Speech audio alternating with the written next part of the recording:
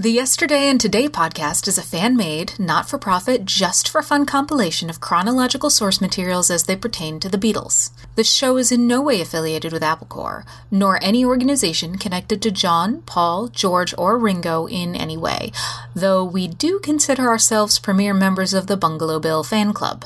So kick back, turn off your mind, relax, and download the stream. We hope you will enjoy the show.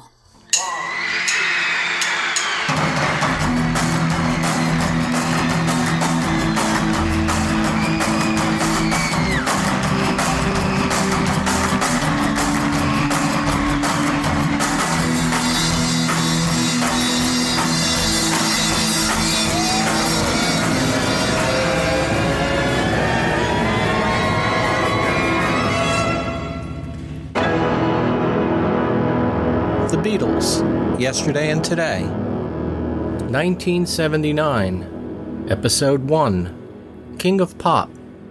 In this episode, we will cover January through February 15th. Hello. Testing.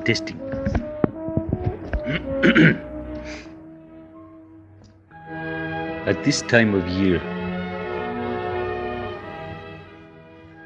Oh. Let me first introduce myself. Maybe you have heard me before. I am the Great Wak. And as you know, the Great Wak must be done.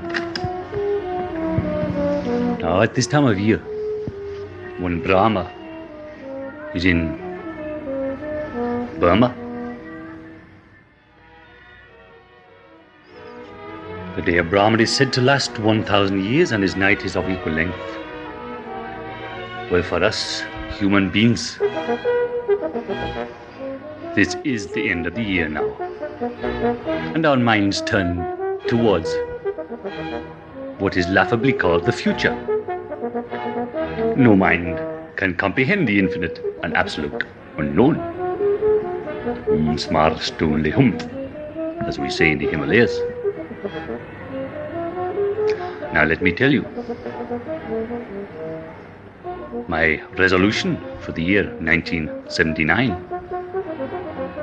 is to renounce completely everything but complete luxury and self-indulgence. Now I suggest this is going to be very, very difficult. Very difficult indeed. But I feel it my duty, not only as a human being, but as a person. For was it not George Formby who said, there are 4,320,000,000 mortals or Earth years, which is one day of Brahma. So one way of looking at it is simply not to look at it at all. And that's exactly what we're going to be doing now.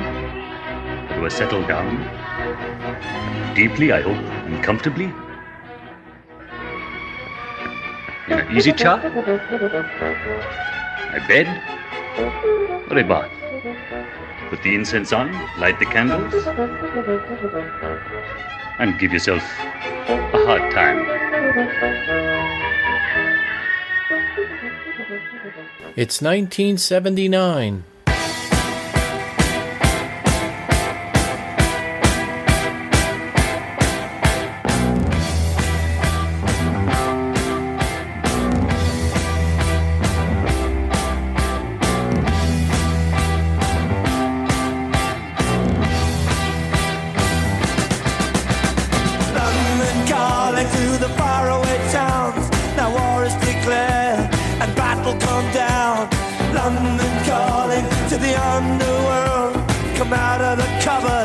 You boys and girls, London calling. Now don't look to us.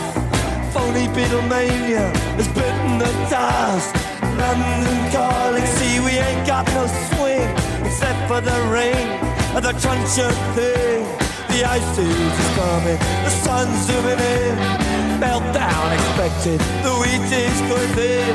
Engines stop running, but I have no fear, 'cause London is drowning. I live by the river, to the imitation zone. Forget it, brother, you can go it alone. London calling to the zombies of death. Quit holding out and draw another breath. London calling, and I don't want to shout, but while we were talking, I saw you nodding out.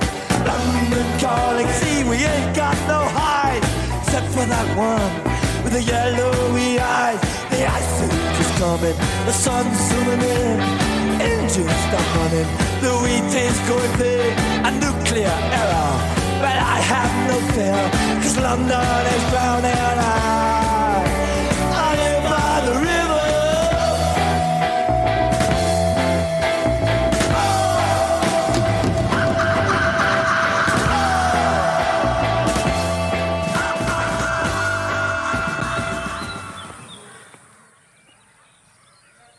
A day after the new year, Yoko Ono closed on a deal with Nelson Gardner, a dairy farmer from Bridgewater, Virginia, purchasing 103 registered Holstein dairy cows for the Lennon's farm in upstate New York.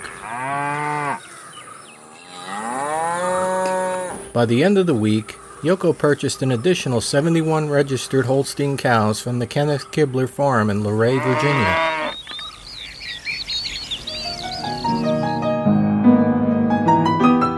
On January 15th, John did his own shopping and purchased a Model F ebony upright Steinway & Sons piano.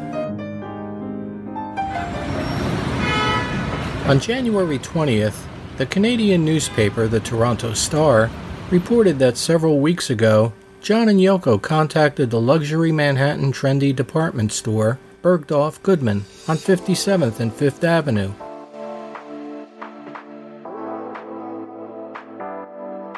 Store manager John Cohen recalls the conversation he had with Yoko. She said, "John wants to buy me a fur coat."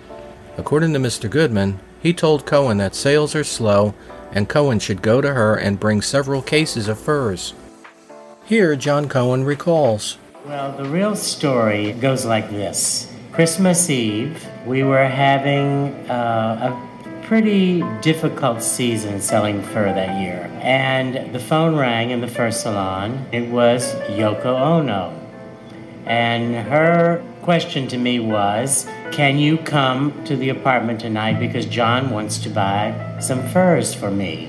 And I said, "You know, we're closing early. It's Christmas Eve, and I'm not sure I can arrange it." And Ira Neimark said, "Jack, do whatever it takes to make those numbers happen."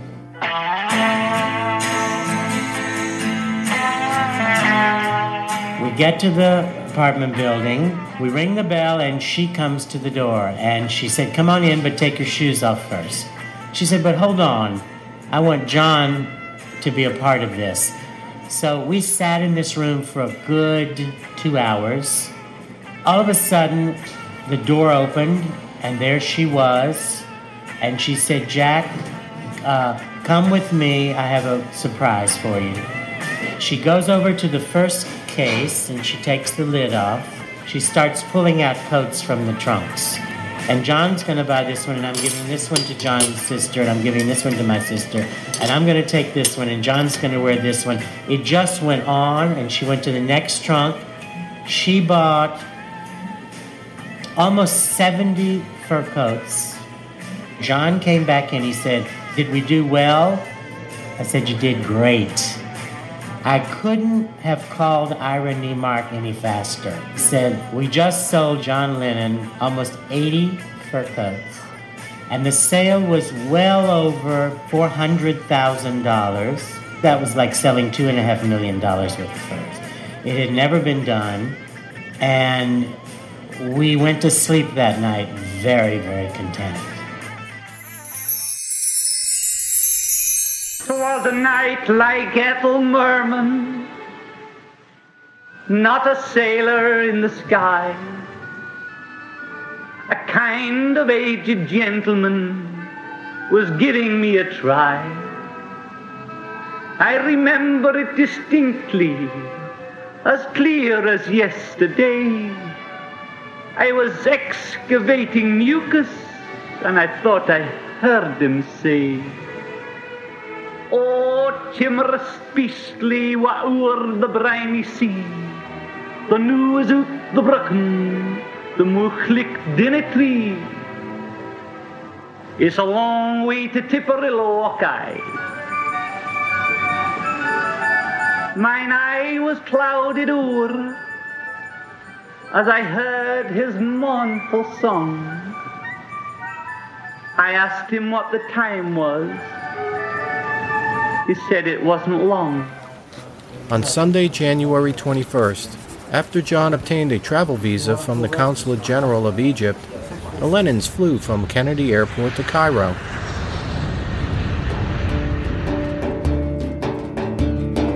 Three days later, on January 24th, the Lennons returned to New York, but not before John had sent his Aunt Mimi in England a postcard, which read, "Hello, Mimi. I was here, but now I'm not." It has been brought to my attention.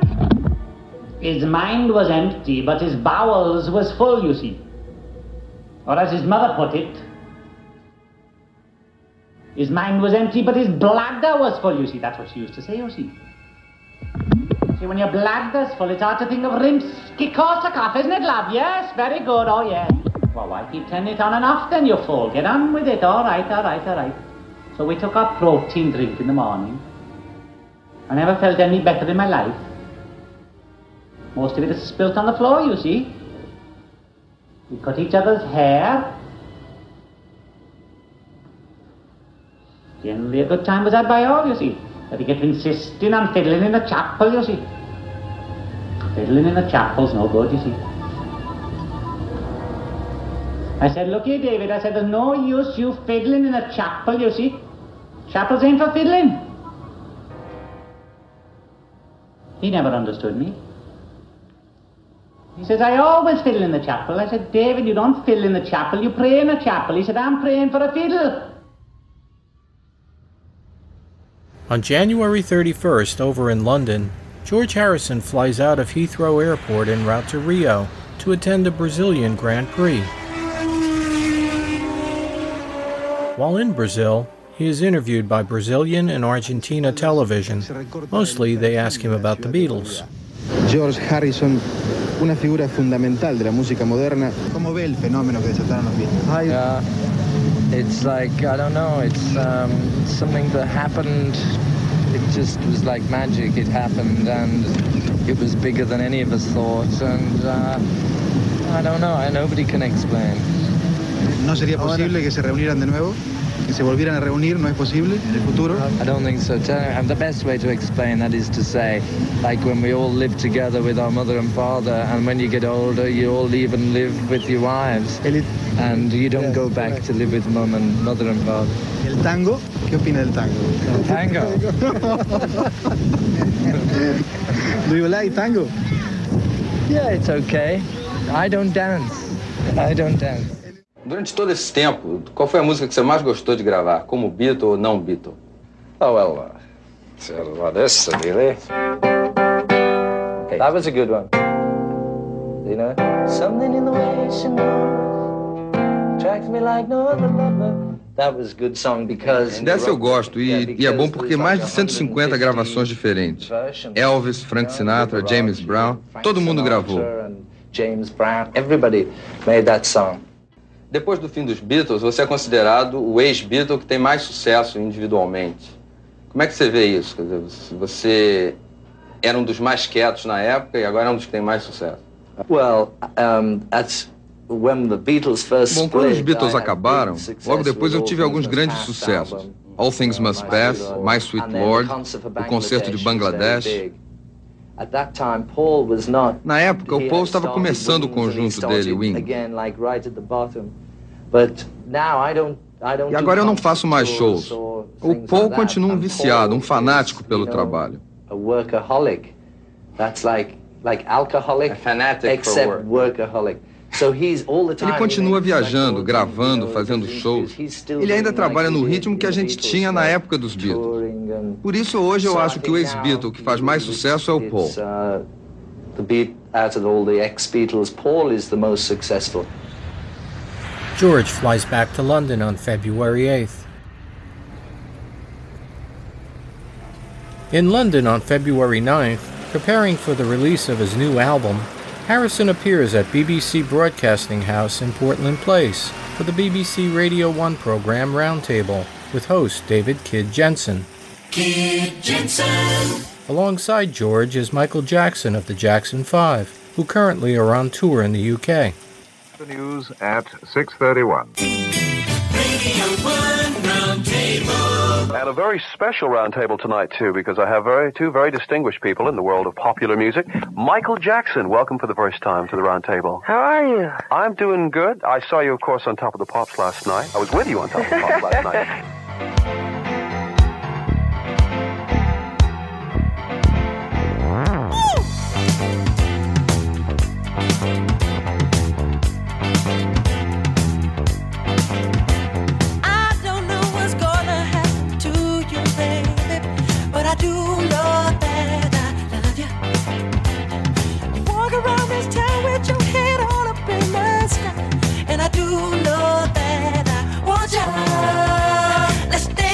Let's shout, shake your body down to the ground. Let's dance. Let's shout, shake your body down to the ground. Let's dance.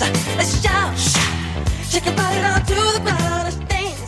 Let's shout. You're in the midst of a big world tour now, right? That's true. We're doing a lot of different dates in Switzerland and Paris.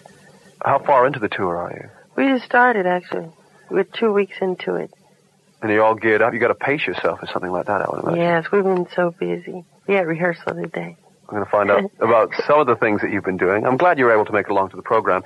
And in terms of global popularity, I suppose the Jacksons are only eclipsed by my next guest's old band. George Harrison, welcome. Good evening, kid. Hi, how are you doing? I'm pretty good. And you have had a busy time, too, because you've just flown in from... Rio by the sea, oh. Bialystok and Leo, oh, Mio. Well, were you doing anything musical down in Rio, or was it a holiday? I sort of used the excuse of going to see the Brazilian Grand Prix to have a look at Brazil, or a part of Brazil, because I've never been to South America before. In fact, none of the Fab Four have ever been there, which I found out when I arrived, because it was a bit of mania down there. But it's a wonderful place. I'd love to go there. A country, one day I will go there. Well, you're both in the program. There's so much to talk about, and we'll do that, and also play as many of the new releases as we can between now and 8 o'clock. It's the Roundtable, and our first record up tonight is from Foreigner, who enjoyed great success in America. In fact, this current record's number 20 in the charts over there. It's called Blue Morning, Blue Day.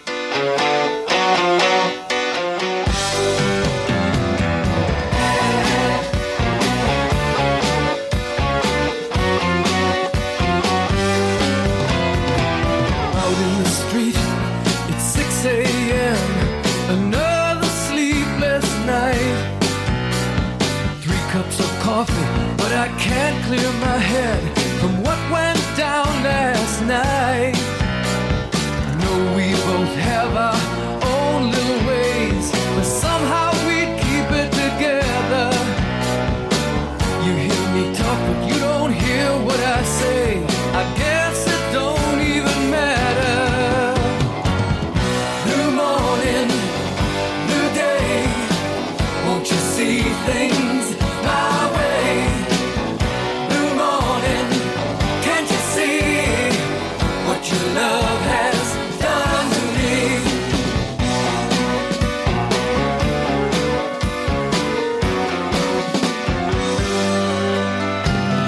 I've always listened to your point of view.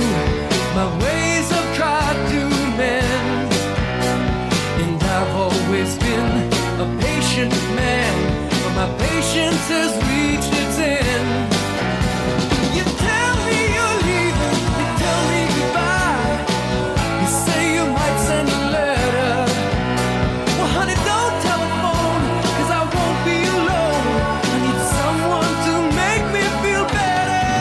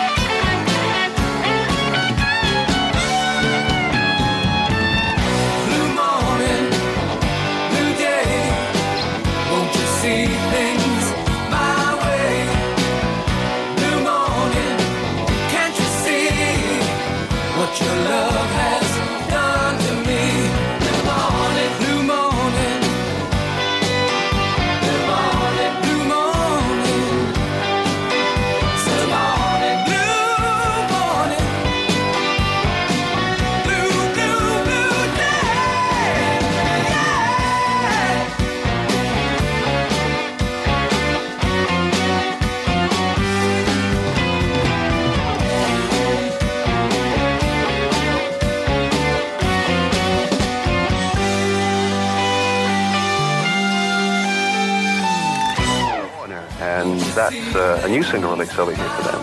On blue vinyl, not just on blue vinyl, but it's sort of a picture disc as well. And Michael Jackson, I'll go to you first and ask your reaction to that.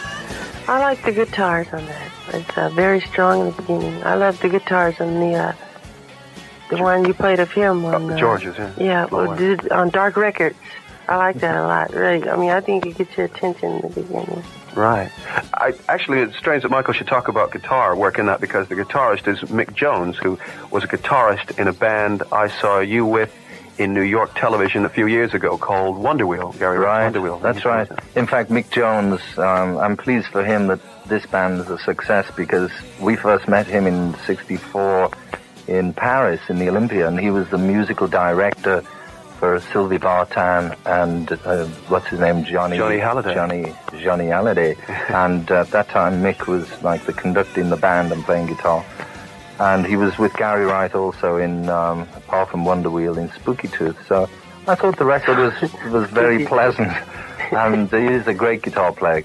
Yeah, I like that. The thing about Wonder Wheel was it was a band, and I've never seen any of you or your former pals talk about, or still friends of yours, presumably, the Beatles, talk about other bands. But seeing you on television in New York with Wonder Wheel, you obviously were very keen on them. Whatever became of them? Well, actually, Wonder Wheel was sort of in between Spooky Tooth splitting up and then getting back together again. So Gary Wright formed Wonder Wheel, and then part of that band, they split Wonder Wheel, and then they got back the singer from Spooky Tooth with Mick Jones and Gary Wright, and I forget the drummer's name, but they reformed Spooky Tooth for a couple of records, and then Gary Wright went his own way, made a solo album, which, Dreamweaver. That's right, and he's appeared on record with you, of course. And Mick Jones, I don't know what happened to him up until they made the first Foreigner album, which was a huge success.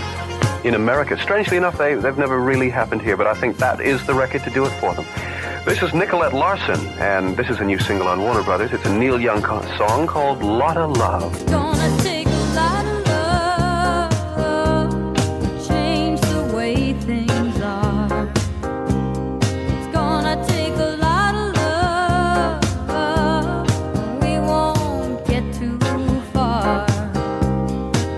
So if you look in my direction and we don't see eye to eye, my heart needs protection and so do I.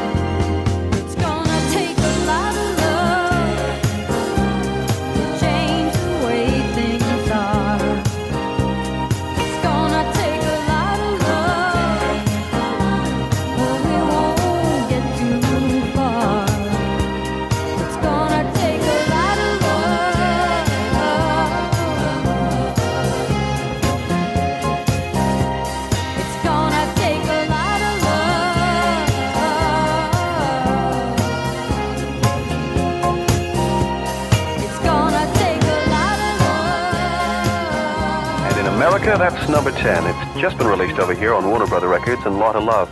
And George Harrison, you expressed interest in that record before the program. Yeah, I think she's very nice. She looks nice too. She sings good, and the production's really good. Ted Templeman, one of Warner Brothers producers. How interesting to know who played the sax on here. Sounds a bit like Tommy Scott. But I think if Stan and Reg, the Warner Brothers, promote that, should be a big hit. Were you familiar with that song before, or just Nicolette Larson? Just Nicolette Larson, yeah. Actually, my missus did play it to me this afternoon, coincidence. So she likes it too. She's a session singer, not your missus, but Nicolette Larson. Oh, yeah. I've never met her before. I never really heard much about her until this album. What about you, Michael? I like it a lot. I've heard it lots of times. I guess so, yeah. Of course. And I think it has a beautiful melody, especially the punchline. That thing. I think it's nice. Very familiar tune. Melodies is obviously, these days, a very important part of your music. I've noticed that the last couple of things have been released have had a very strong melody line that it was not maybe so obvious in the earlier records that you released. That's true for the singles, but for the other stuff, I mean, it's different. I mean, I think melodies are always important. I mean, especially like some of the old Beatle things. I mean, I think the melodies are beautiful. I mean, that's what I think make them stay around so long. Yeah, that's why I like melodies too. Really? The thing that put me off a lot of pop music is the way it's, you can't distinguish what the tune's supposed to be. Actually, I disagree. I think the Jacksons had a lot of melodies. Remember the first big hit that I ever heard was... No, what was that one? We had a fantastic bass line. I'll remember the Love title You Save, ABC. Later. Something like that. No, I forgot it anyway. But yeah, that's it sounded really a important, melodies. I mean, if you just hum, Here Comes the Sun or Fool on the Hill, I mean, the melody is so pretty, the lyrics are beautiful too, but, I mean, you don't Well, really those need are both songs of yours, are they not? Not Fool on the Hill, no. That was Paul's song. The other one, that was mine. And you were mentioning that from an album that's coming out soon, the Blow Away single is taken from a new album called George Harrison. You've got a song on it, cousin to Here Comes the Sun. Yeah, Here Comes the Moon. I thought, it was the circumstance. I was in a particularly great place when I saw the moon coming up. And I thought, wow, all this and Here Comes the Moon. And then I thought, no, I couldn't write a song called that. They'll kill me. But as it happened, I wrote the song, and it turned out really nice, so it stands up in its own right. And any other songwriters around, they have had 10 years to write Here Comes the Moon after Here Comes the Sun. So nobody else wrote it, I might as well do it myself. Is it a pretty song like Here Comes the Sun? Yeah, it is. In fact, it's a very sort of peaceful song, and the problem with mixing it was I kept falling asleep. By the time it gets to the end, it's put me into the dream world.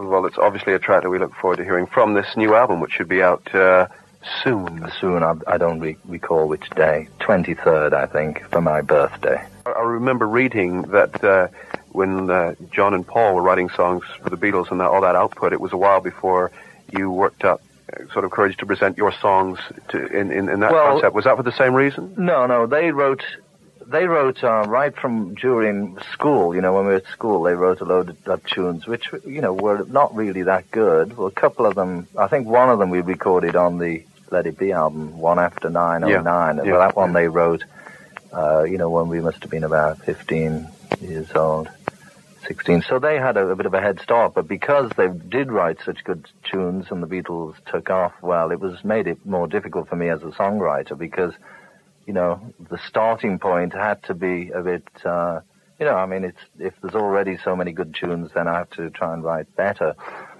So I think the first tune I wrote was 1963 as an experiment to see if I could write a tune. It was called Don't Bother Me. It's a grumpy song. It was all right for the first tune, but then it was really a matter of practice. The more you do, the more easy it becomes. Since she's been gone, I want no one to talk to me. It's not the same, but I'm to blame. It's plain to see. So go away, leave me alone, don't bother me. I can't believe that she would leave me on my own. It's just not right when every night time for you right now, don't bother me. I know I'll never be the same if I don't get her back again, because I know she'll always be the only girl for me. But till she's here, please don't come near, just stay away. I'll let you know when she's come home. Until that day, don't come around, leave me alone, don't bother me.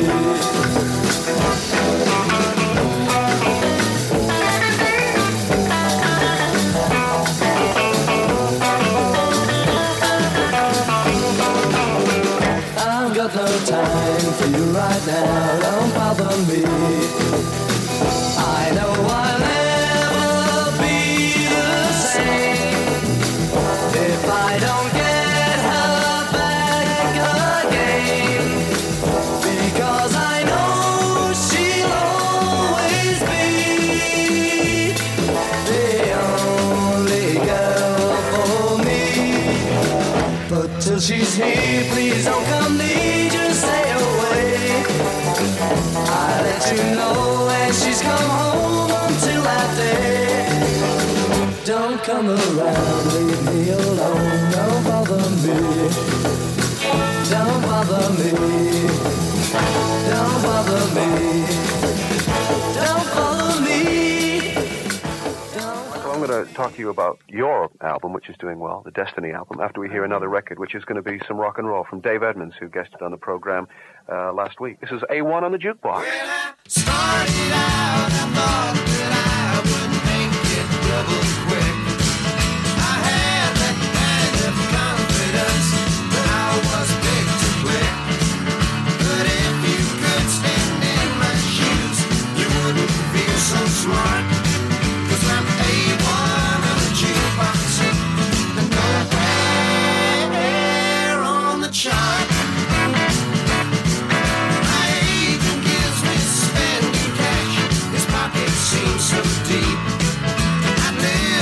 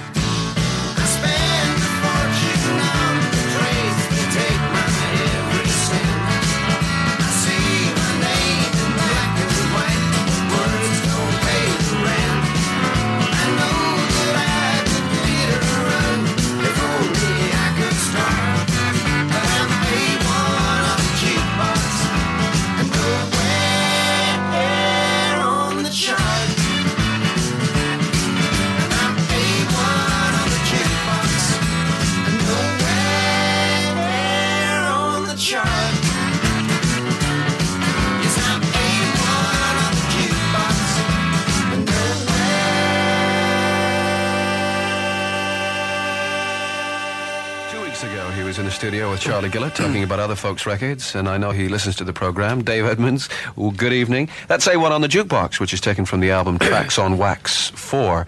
And like Nick Lowe, who produces Dave Edmunds' songs, his songs have some sort of familiarity about them. It reminds me of other things somehow. Yeah, I agree. I like Dave Edmunds, but that song reminds me straight off. I've never heard it before, but it's I want you to tell me how you walked out on me. You know, the Everly Brothers walk right back, speed it up a bit, except for the bridge, different bridge.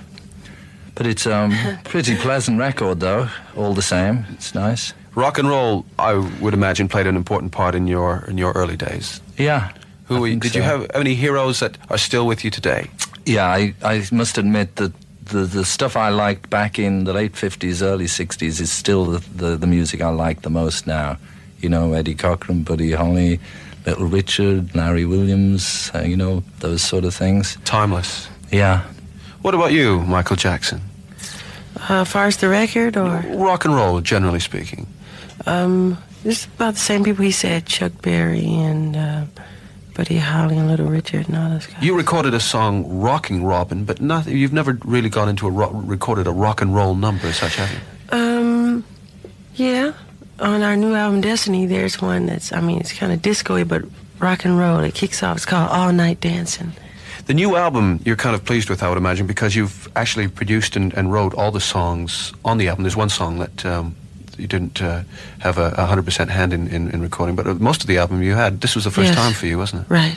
Why this album and not before? Because it's kind of difficult to get people to believe in you. You have to tell them, I want to do it for once, and some people believe in you, some don't, and finally they give you the chance, and they see what you can do, and then they let you do it. So you're confident in just going on from here, I suppose, and doing your own stuff. Let me ask you a question. Did you guys always write your own stuff? From the beginning? Yeah, well, John and Paul wrote right from before we ever made. How did you ever manage that? I don't know. They were clever little fellas. But we did record, the first two albums, we recorded about half of the albums were other people's songs. Like, we did a lot of cover versions of, like, we did Twist and Shout, the Isley Brothers. Matchbox. Matchbox. We did all kinds of, and some more obscure tunes. Well, we did Money, too, like the... Dizzy Miss Lizzie? Yeah, sure. We did a lot of other people's songs in the early days. That's right. But it's amazing the way that your careers have gone, and you've sort of lasted, both of you, through so many years. And Michael, you particularly sort of overcame the initial kind of teenage hysteria and have really established yourself in other areas where you do sort of cabaret rooms and you fill concert halls and things like that, where people will listen and not just scream all the time. Thank you. I'm thankful that there's so many different things that I want to do, and I'm being able to do it, which is important. Good. Dave Edmunds, I like the record A1 on the Jukebox, by the way. We've almost forgot about that. What about you, Marcel? I like the story. I do. It seems like, rock and roll, kind of. It reminded me of an old tune when it first kicked off, the style of the music. I like the story, though. But why did he end it with "I'm nowhere"? I noticed. No, he was saying he's A1 on the Jukebox, but it's nowhere on the charts, which is a good story. It sounds like it's like a nowhere on the charts, I think he said. Yeah, that's right. It's like a sort of country western type idea. Yeah. That sort of... There is a certain amount of truth in that, of course, whereby Jukebox in America, they have their own charts, because jukeboxes, you see songs in jukeboxes for years and years, the same songs. It's a good idea for a lyric. Sometimes to write a song is, if you get a good idea, then you're off and running. You can't... you can sit there for hours, and it's the initial idea. So that, as a song, is a good idea. Anyone who's had the pleasure of meeting you in this lifetime would recognize the strength in you, the sense in you, and the wisdom like sun shining through. Ooh, Pops, we love you, yes we do. Pops, we love you, yes we do. Yeah.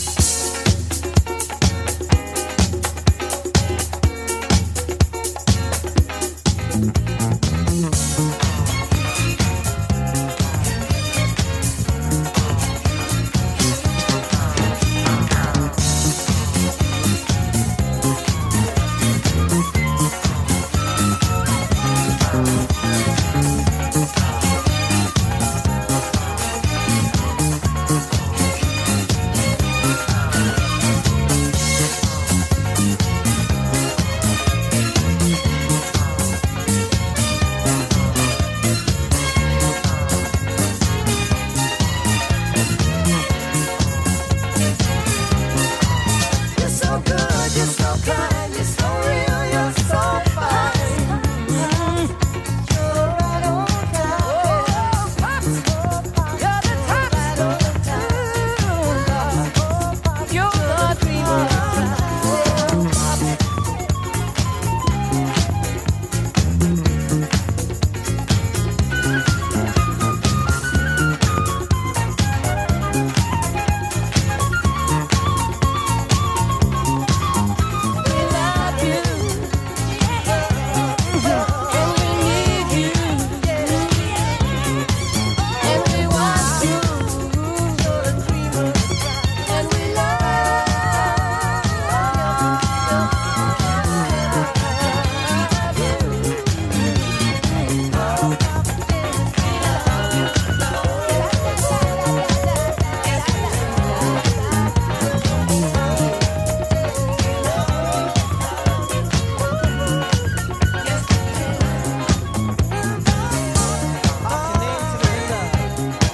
Motown. That was Diana Ross, Marvin Gaye, Smokey Robinson, Stevie Wonder. What a lineup. Pops, we love you. Almost as good as the lineup in tonight's round table. George Harrison and Michael Jackson. I mean, Michael, obviously you know a lot about Motown records. Would they have all been in the studio together recording that song? I don't think so, no. Well, you arrived on the scene, Michael, through Motown Records, and that's where you found sort of success around the world, and then you left Motown Records, and you're now on Epic Records here. Tell me about the days with Motown. Are they affectionate days that you remember Motown Records by? Well, the early days of Motown are really, they're kind of like classical days. They're, we were so young at the time. I remember everything. We first performed for Berry Gordy and they loved our performance. And Diana came over special, made a special thanks, and she congratulated us and told us she wanted to be a special part of our career. And of course she was. What songs were you doing? That interests me. Were you doing some old Motown hits, or did you have original things you were... We were doing some James Brown stuff, some old Motown hits. We were doing It's Your Thing by the Isley Brothers. Oh, yes. How old would you have been then? Around 7. 7? Yeah. Gee. Oh, wow. The thing is that it's Motown, you think of, as you say, the family thing, and that's, all the artists knew each other really, really well. Was that the case then? That's very true. But what happened? Because things obviously were not so good, otherwise you would have left, presumably. You wouldn't have left. Right. There were a couple of things, and I hate deals and contracts and all that stuff. I think most artists do. But like I said before, we always wanted to write our own material and have our own publishing company and production company, different things like that, and we finally got a chance to do it. We never got that chance on Motown to write our own songs, which we always wanted to do. There's maybe a parallel with Apple, I suppose. That was a very family type thing, wasn't it, with everybody? We get the impression that it was in the early days. Well, but the thing is, we always had the freedom to do what we wanted, and that's I think the main difference that Tamla Motown, up until like Stevie Wonder really turned it around, because up until then he was, everybody was expected to do the same sort of tunes, and it was all the same production. It was like an assembly line for Detroit. It was like the motor cars in a way, and they made really good records. But for the artist who wanted to, be very individual, I think I could imagine it'd be quite hard. For us, it was more of a thing to, Apple was just really our own identity sort of thing, away from, although we were still with EMI, we wanted to have some other artists on the label. Although we were at the EMI up until 75, I think. It was like the Foreign Legion. But I think if we'd have had a contract that was shorter, we would have left EMI much sooner. Just in order to... because we signed with them when we were very young, not 7 years old. We were about 4 years old. We signed with them until we were about 43. The Apple days, though, you, as you said, you just brought in talent to expose through your own label. I associate Mary Hopkin very much with Paul McCartney. I associate actually Hot Chocolate with John Lennon, because I remember that single, Give Me a Chance. Who do you, which of the artists, Jackie Lomax? Well, I produced Jackie Lomax's record, and I did Billy Preston, Doris Troy, And, George Troy. Yeah. Yeah. And I did a sort of one-off record with the Krishnas, the Krishna temple. Yeah. Actually got in the top of the Pops. I got him on Top of the Pops. It was great, all there with the shaved heads. Well, that was the second one. They did the Hare Krishna mantra. Yeah. But I don't know. I think with Jackie Lomax he was from the old Liverpool days in a band called The Undertakers, and there was a lot of other friends of ours who were always saying, "Go on, why don't you, record Jackie, give him a break?"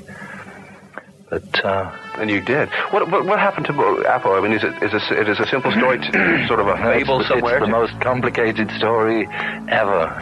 It's still there. Apple is more or less just a company that's employs lawyers still. I mean, I don't know, we've been trying to dissolve the thing for years, but it's very difficult, it's very complicated, it's like war and peace, Okay, we won't get into that, but into some more music. Manfred Mann's Earth Band, and a Bob Dylan song called You Angel You, which is out on the Bronze label as their new single.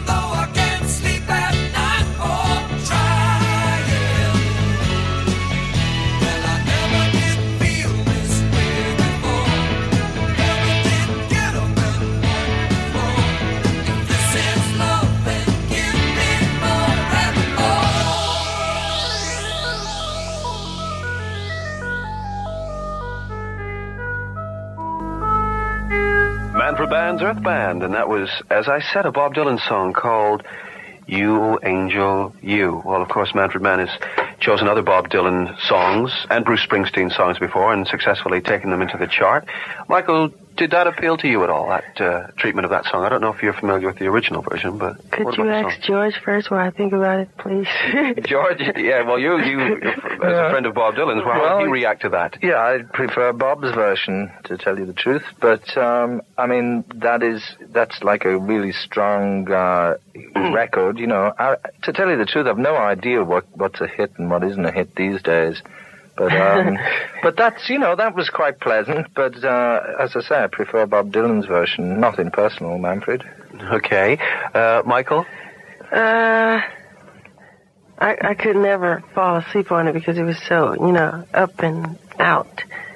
God, I don't know what to say. Okay. But what is the name of it again? You Angel You. And the group? Manfred Mann's Earth Band.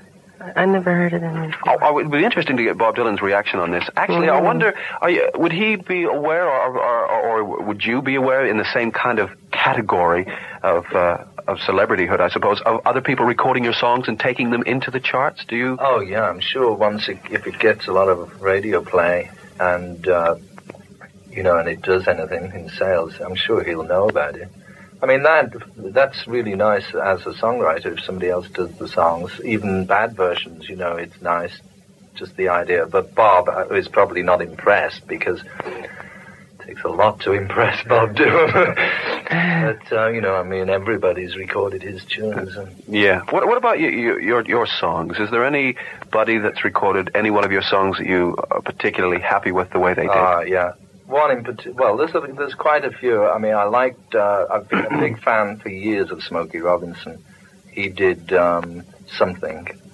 Actually, when I was writing that song, in my mind, I was thinking of Ray Charles singing it.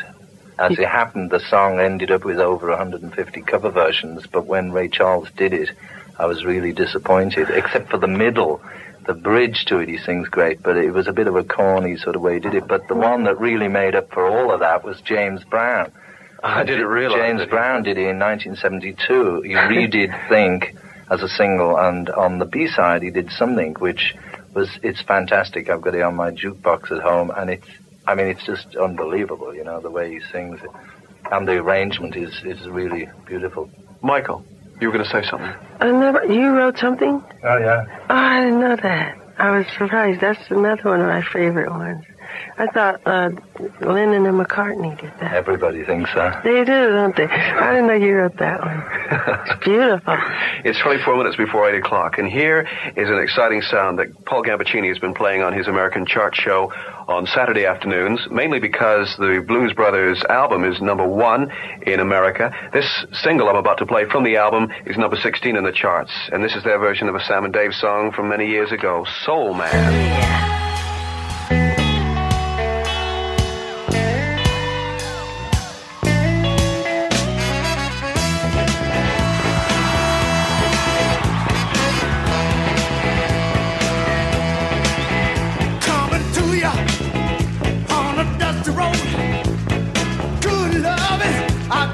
Truckload, and when you get it, you got something. So don't worry, 'cause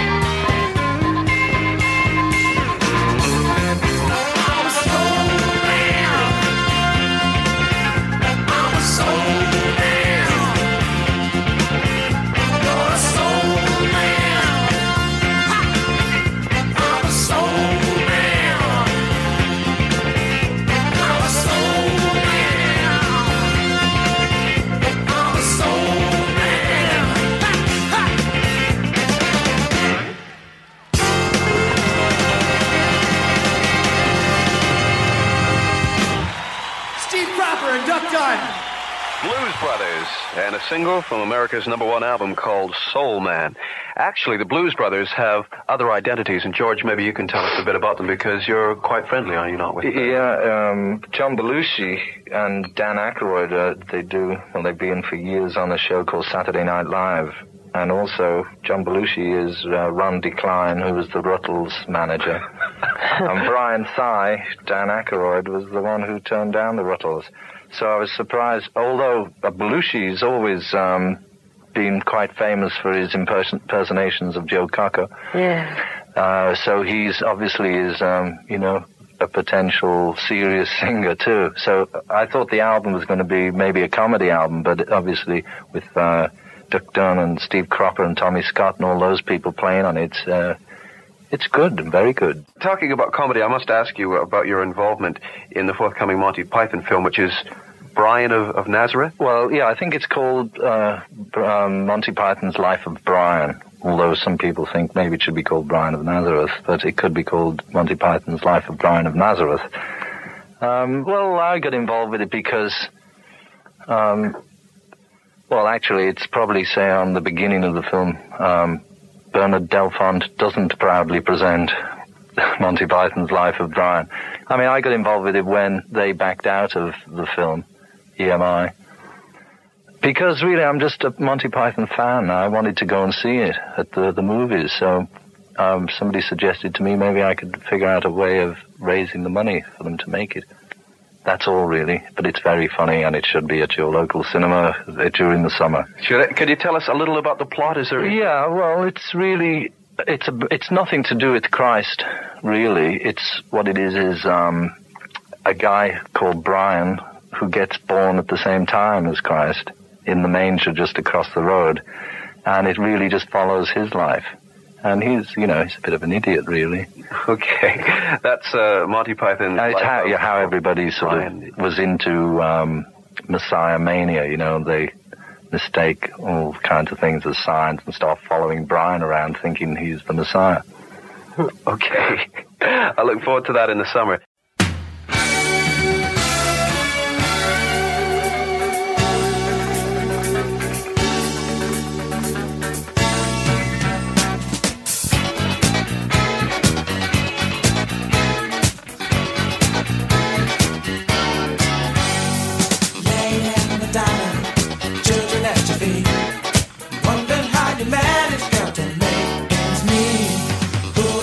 Money when you pay the rent.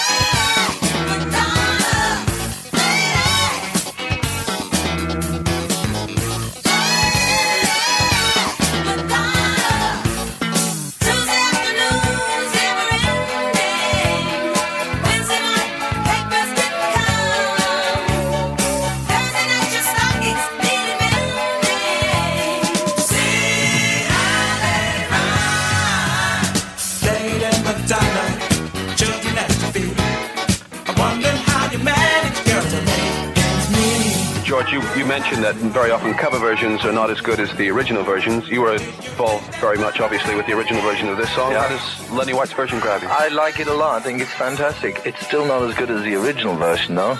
No, I still prefer the Fab Four's version, but it is great. I like that a lot. Michael, what about your reaction to that record?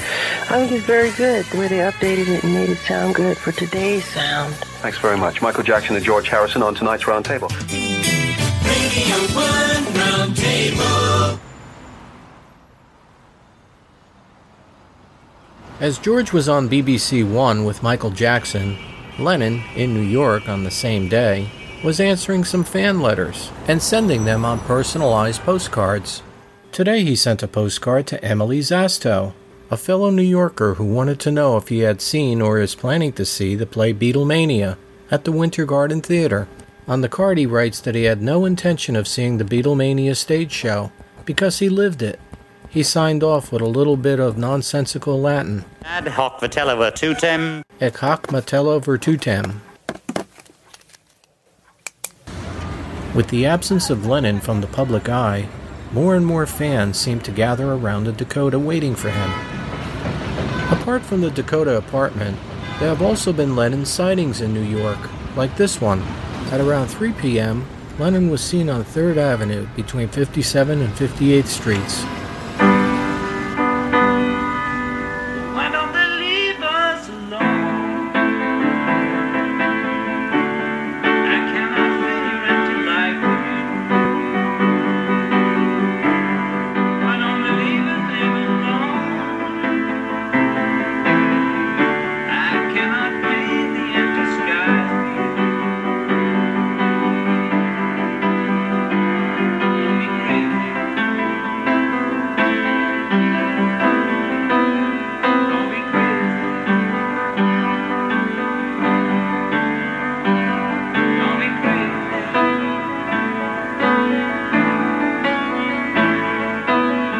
You're concerned. Listen, listen.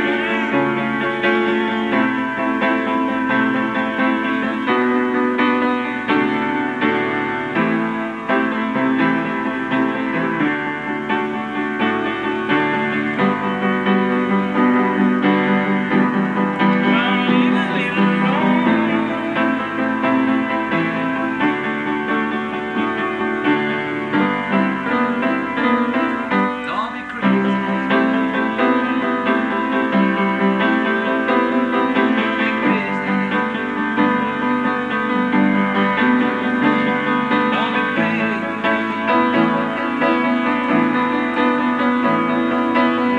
You're concerned. Lesson has been learned. Concerned. Lesson has been learned.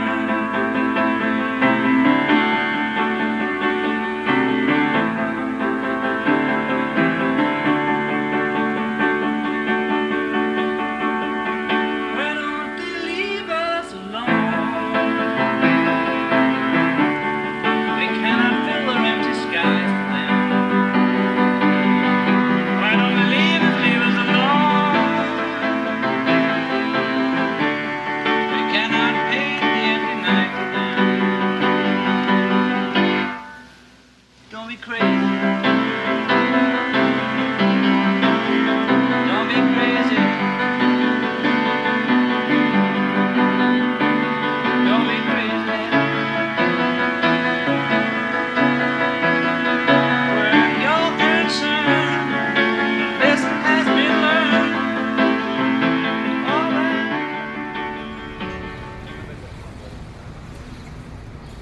A few days later in New York on February 12th, another Beatles fan wants to meet his idol, but this fan has a plan to meet him in his apartment.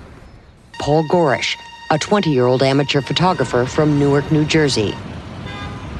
Paul Gorish was a lifelong Beatles fan with an elaborate scheme to penetrate security at the Dakota Apartments and meet his boyhood idol. It was February 12th, 1979.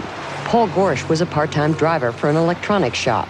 At noon, he and a friend arrived at the Dakota, posing as TV repairman. Paul carried a copy of John Lennon's first book and a bogus service order to get him in the door. J&J Electronics. We're here to see Jay Lennon. Is he expecting you? It's right here on my We went rap up to the doorman. I showed him the service order. I was acting like because I had wrote Jay Lennon, not John Lennon. I wanted to act like I was totally oblivious to who we were going in the apartment of. He didn't even blink at it. It was perfect to him. It was Paul Gorish's lucky day. By coincidence, John Lennon was having problems with his VCR. Lennon's secretary assumed that Lennon had made the service call himself. Stop acting so nervous. Incredibly, the two imposters were allowed to proceed upstairs. I hear him. It's him. He's in the apartment. So I said to Mario, I said, he's in there. I can hear him. I said, we're going to knock on the door. I said, she's going to open the door, and John Lennon's going to be sitting at that table. The adrenaline's really flowing now for me, and I'm really excited. And I'm expecting the secretary. And my chin must have just dropped.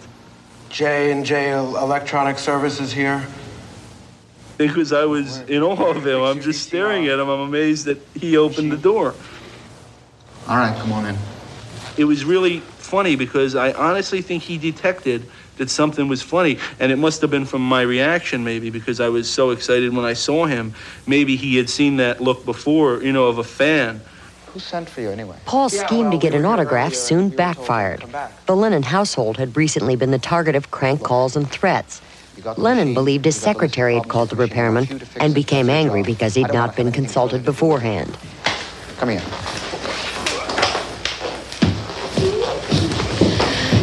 The secretary suggested that Paul return in a few days when Lennon had calmed down. Have you guys come back another time? Sure. So I was a little upset. I was proud that I got to at least see him and deal with him, but I was a little disgusted at the way it turned out, and especially that I didn't get my autograph. Coming up in a moment, John is again face-to-face with Beatles fan Paul Gorish. They found Lennon in his first-floor office. This time, Paul Gorish brought a camera. George releases a new album. A lot of people have said that it's one of the best things that you've done since All Things Must Pass. Is that the way that you feel about it? I think it's a good album. And Paul dominates the TV and radio airwaves in America. Hope you'll enjoy the Wings special coming up next. Presented in full stereo on WPLJ 95.5 FM, New York's best rock. Next on Yesterday and Today.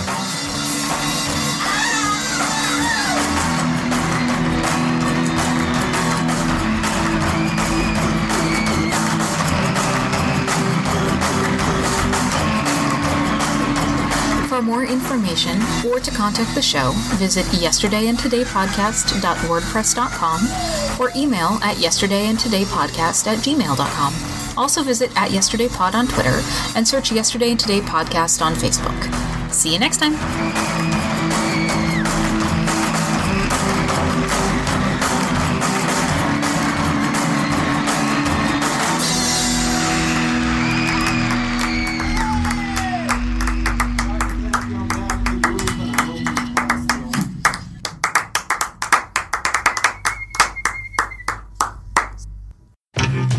I'm Paul Kaminsky. I'm James Kaminsky. And I'm Wayne Kaminsky. And we bring you the Kaminsky family of podcasts, Yesterday and Today, and the Third Men podcast. You might know me from one of those dumb voices I do, or my dad from his better show than ours.